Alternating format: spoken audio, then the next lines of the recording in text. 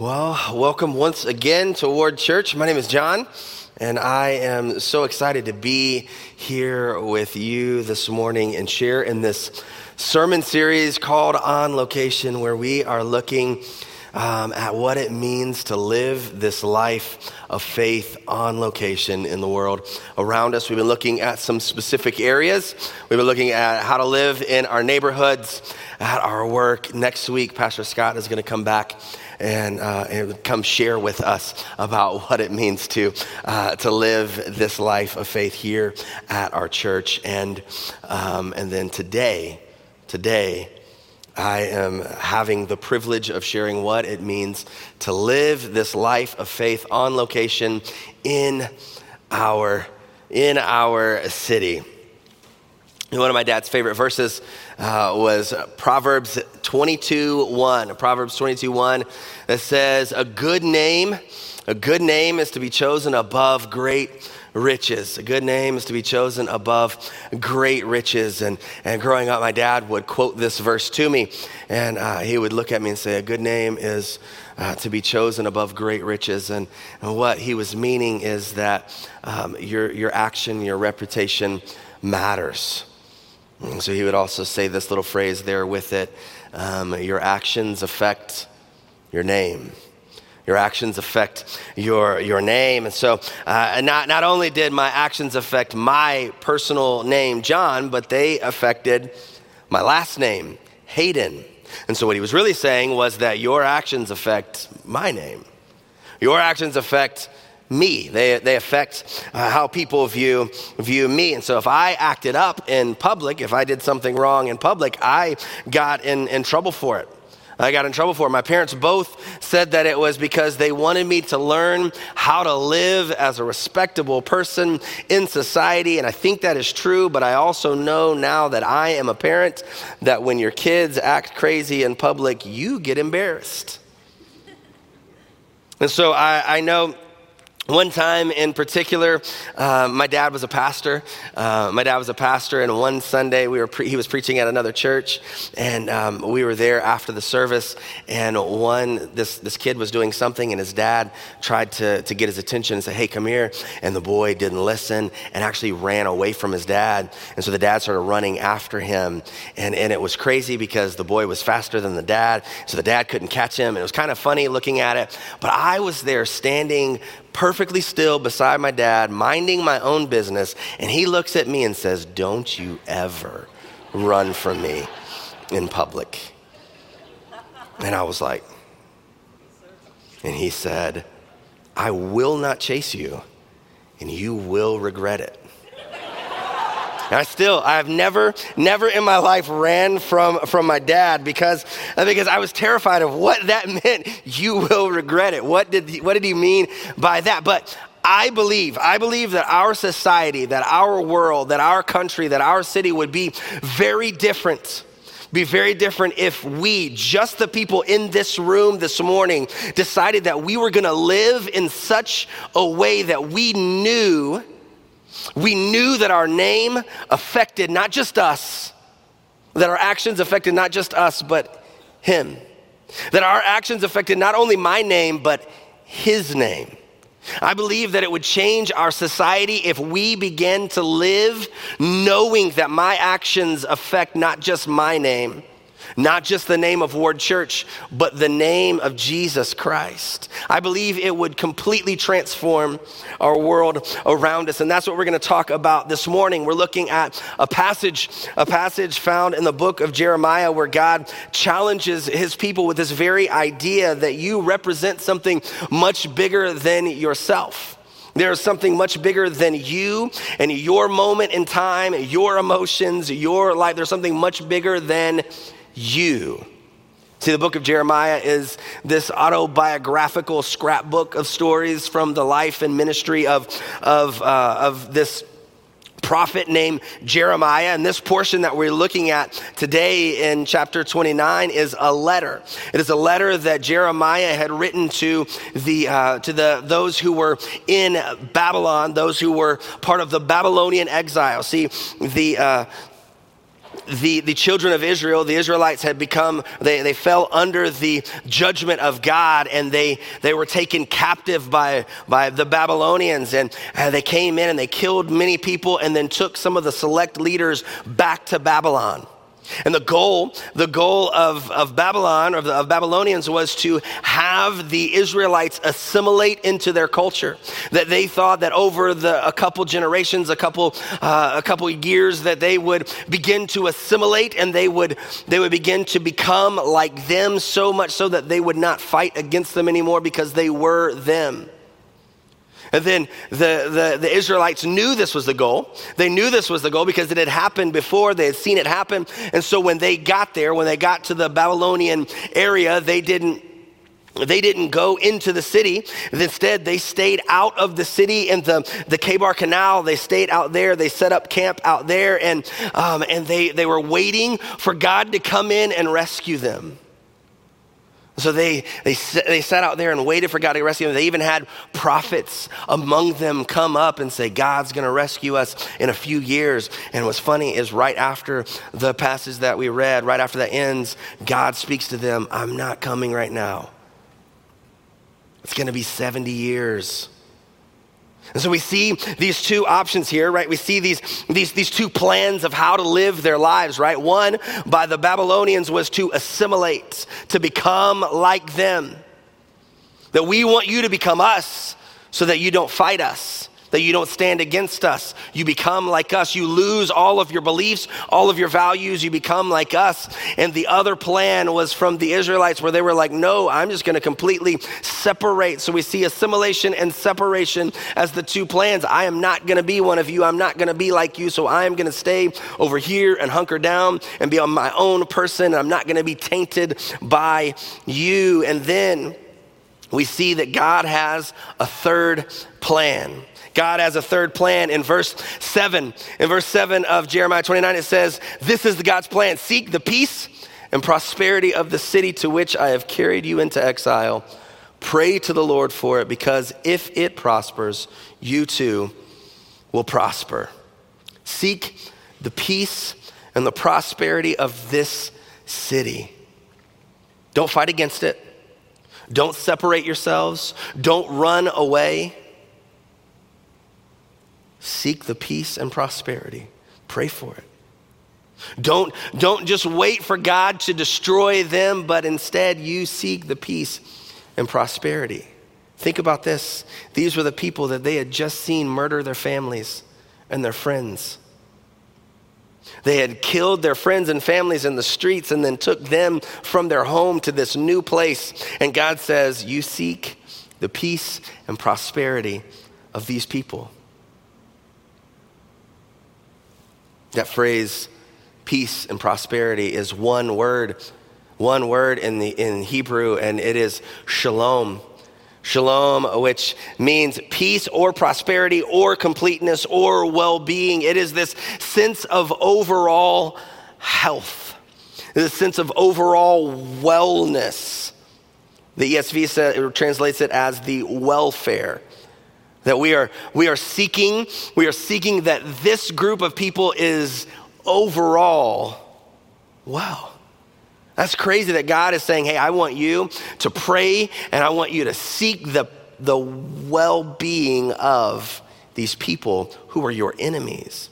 And what he says, it's not just that. See, it's not just that I want you to do this, but he actually ties them together. This is what he really says, right? This is what he really says. He says, seek the shalom, this peace, this well-being of the city to which I have carried you into exile. Pray to the Lord for it, because in the city's well-being, you will find your well-being. Their well-being was tied together. That God put this in this way so that they had really no choice but to seek the well-being of their city, because their well-being was tied intrinsically to the well-being of their enemies. That is a crazy, crazy thought to me.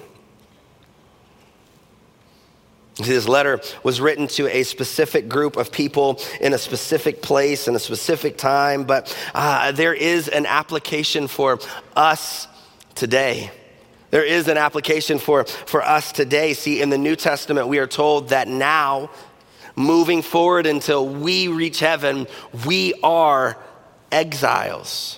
We are exiles, just the same as Jeremiah wrote to them, to the exiles in Babylon. Now we are exiles. In 1 Peter, we see the Apostle Peter writes to the exiles. And that word that he uses there for exiles means alien resident. Alien resident. It is someone who lives there but isn't from there. Somebody who is in the city, in the country, in the culture, but is really not of that. And see, we see in our lives, in our context, in our culture, in our society, these same two options of how to live, right? We see the same as they did, the assimilation or the separation. We see that in our culture. See, the goal of the enemy is for us to assimilate and become like the culture. That is the goal of the enemy, is for us to assimilate, to become like them, to lose our values, to lose our distinctive beliefs and become like the culture around us. And we see that happening over and over and over. Christians are becoming so much like the culture that you can't tell if they are a Christian or they are not.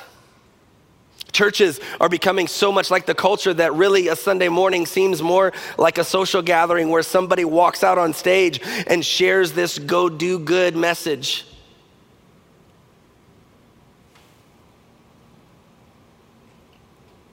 Christians are becoming so much like the culture that our kids, your kids, people my generation and younger are leaving the faith because what is the point in this cultural Christianity?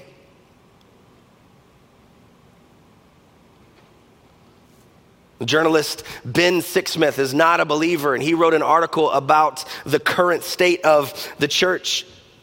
And he said in this, he talked about the way the church looks right now, and he said it is with a twist of Christianity kind of faith. It is, you look like me, but with a twist of Christianity. And so what he says is, I feel their beliefs should make me feel uncomfortable for not doing as them. If they share 90% of my lifestyle and values, there is nothing especially inspiring about them. Instead of making me want to become like them, it looks very much like they want to become like me. This is who we are.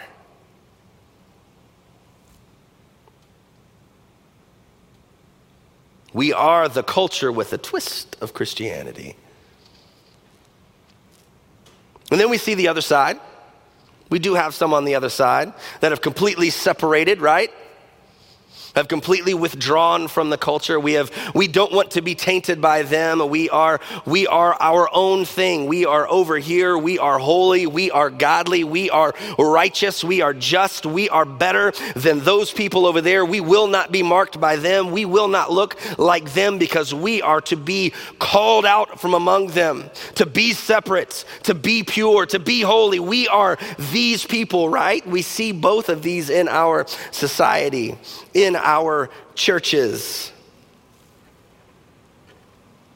And each of these responses, each of these ways of life is devastating to the church.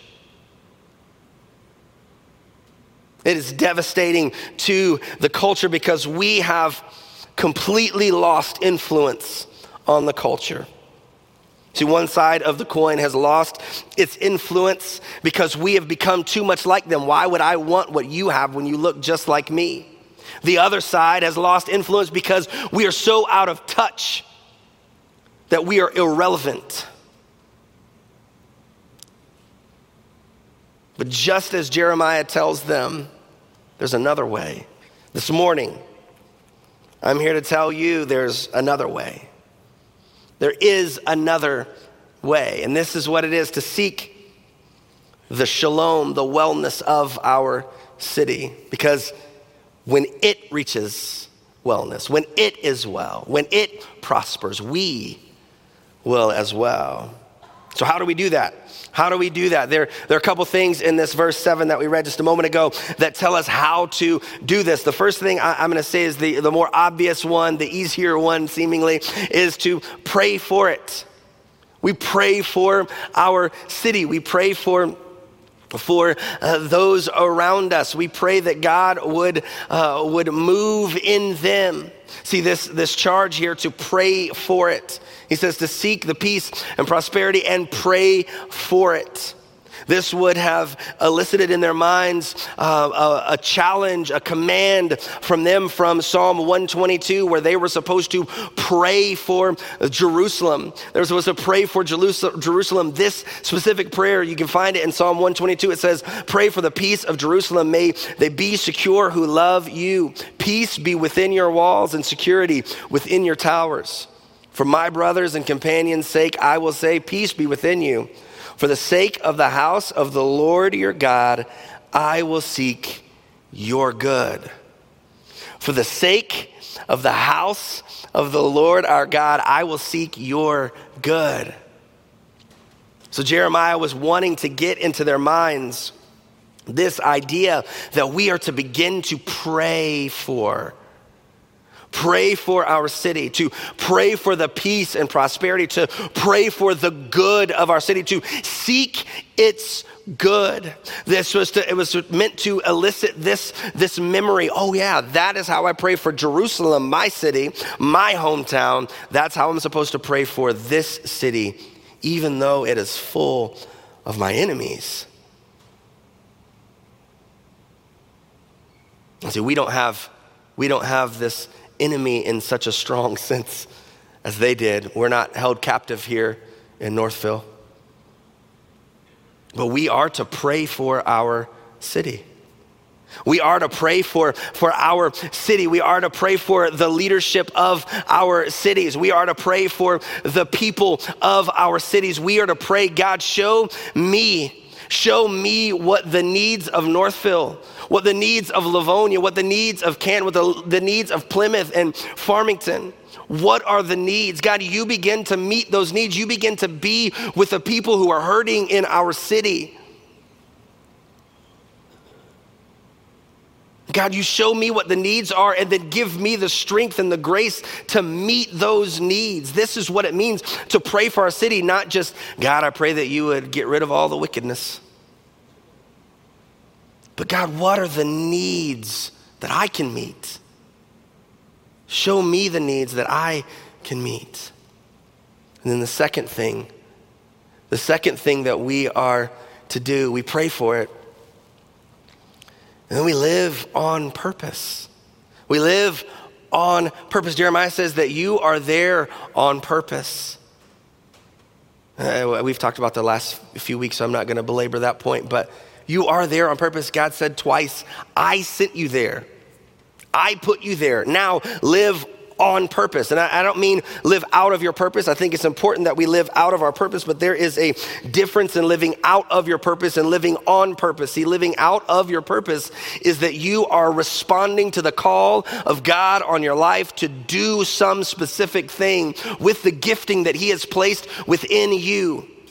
Each of us has a calling. Each of us has that kind of purpose that we are to live out of that purpose. There is a calling, a need, a thing that we are to be reaching and meeting. And yes, that is important, but equally as important, we are to live on purpose. The difference is living on purpose is simply that I am intentional. I am intentional about my everyday life. I am not seeking just simply that I'm going to accomplish this great big goal, but I am going to do everything I do knowing that I represent something more than myself. That my name affects, my actions affect my name and something much bigger than me. That's what it means to live on purpose, is that we realize our actions affect not just my name, but his name. Not just my name, but the name of Jesus.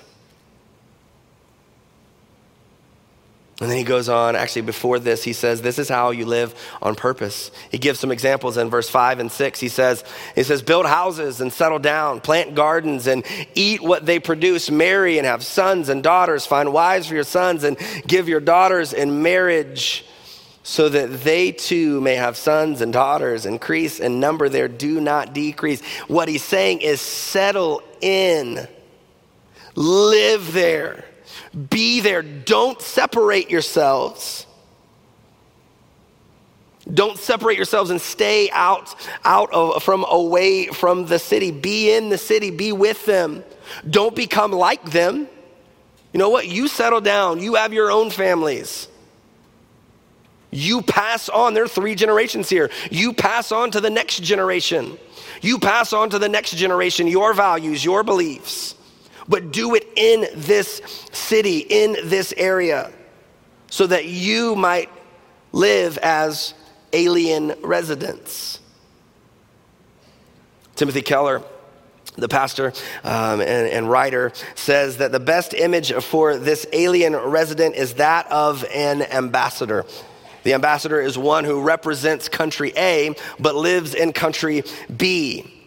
It represents country A and all of its morals and values and beliefs, but it lives in country B and lives in the culture.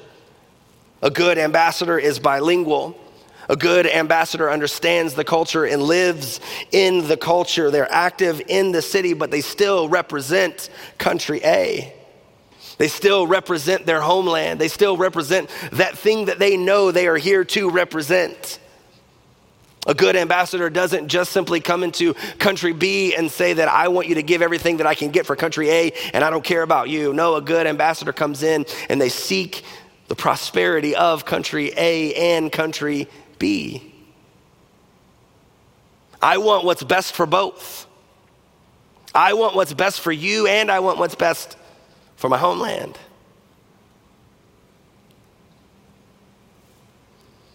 See, we have to learn to be living in such a way that we are pointing back to God, back to his kingdom, back to his glory, but we should live in such a way that we are concerned about our current context, our current city.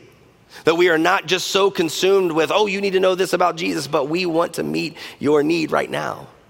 That we are so concerned with the needs of Northfield, that we are so concerned with the needs of Livonia, that we are so concerned with the needs of Farmington or Plymouth or wherever you live, that you are so concerned with the needs of your city that you meet them just for the sake of meeting the needs of your city, because as you meet their needs, God will begin to draw them to you.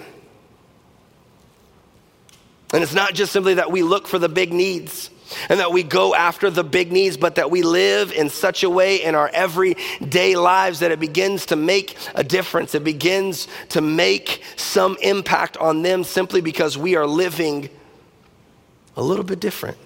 We're among them. We understand them. But we're a little bit different. There's something just different. That we understand that the way we act, the way we respond to the people in the stores, the way we speak to the people in the stores doesn't just represent us, but it represents God. That we realize that the way we participate in certain things doesn't just represent us, but it represents God. The way we speak to our waiters and waitresses doesn't just represent us, but it represents God. The way we act on the streets with the person that cuts us off doesn't just represent us, it represents God. That we live our lives in such a way that while we are here, we don't represent this culture, we represent that culture. We don't represent what this culture believes, we represent what that culture believes.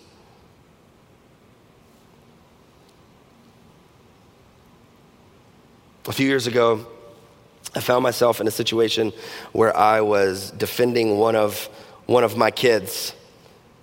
One of their teachers sent an email to my wife and I and said some things in the email that I didn't appreciate about my kid. Luckily, I had a meeting already scheduled with that teacher for that night.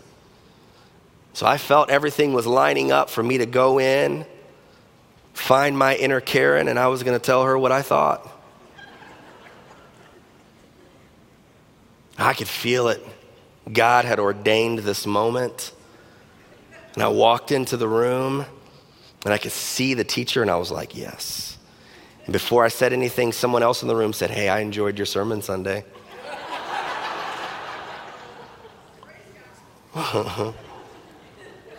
And I was like, oh, thank you.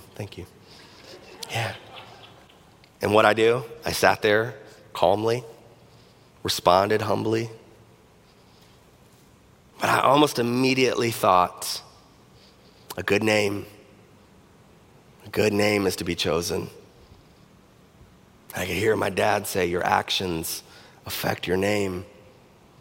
And I thought back on that moment often, that I'm so grateful that somebody else said something to remind me, that God used somebody else to remind me to keep from destroying the name of John Hayden, the name of Ward Church, and possibly the name of Jesus. But I've also thought back often on the times that there wasn't somebody there to stop me. And I have just completely reacted, painted a horrible picture of who Jesus is simply because of my emotions, my actions. Have you ever been there? I'm sure you have. That's what it means to be human, right? How often do we paint a terrible picture of Jesus simply because we are reacting instead of living intentionally? How often do we paint a horrible picture of Jesus because we are responding to the culture around us and we are assimilating like them and we have become like them, and then they see, why would I want anything different? Or how often have we done the other side where we have completely separated ourselves and we are so out of touch and out of tune with society that they don't care anything about us because we're in the Stone Ages? How many times have we just lost our minds and said or done something that has completely painted a picture of Jesus that is horrible because of our actions? Because we were reacting instead of living intentionally, living on purpose.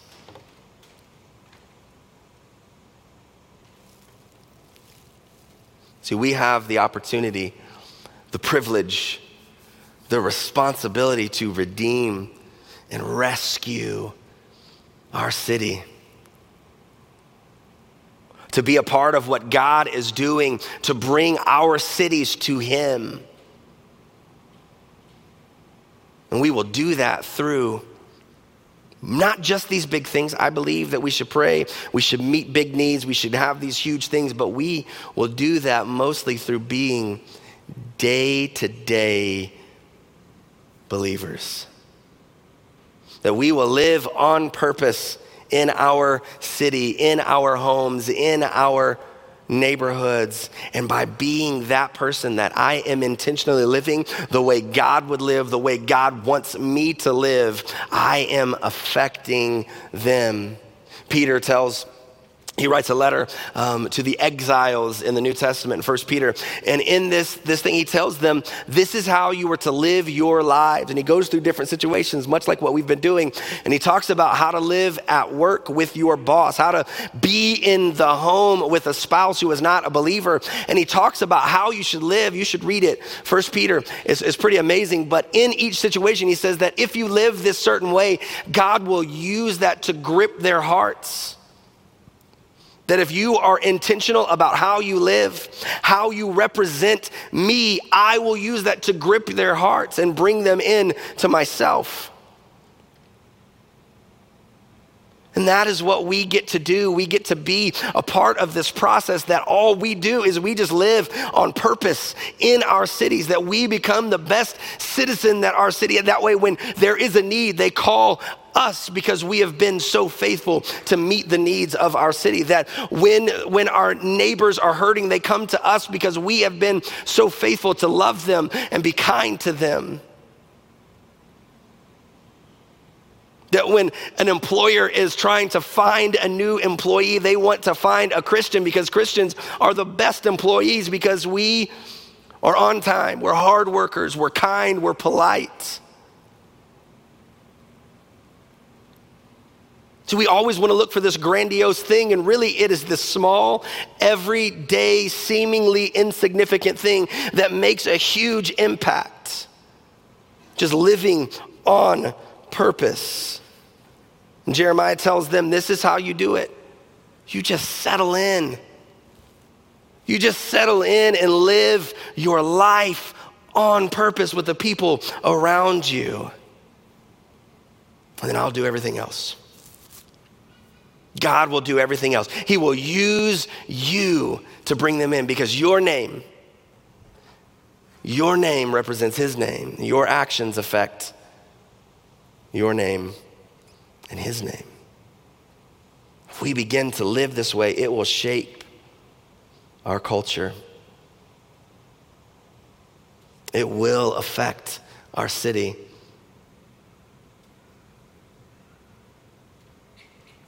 Let's pray. Father, I thank you so much for who you are.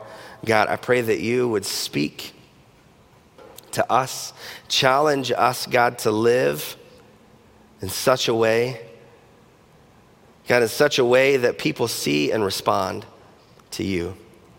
To live in such a way that we represent you well.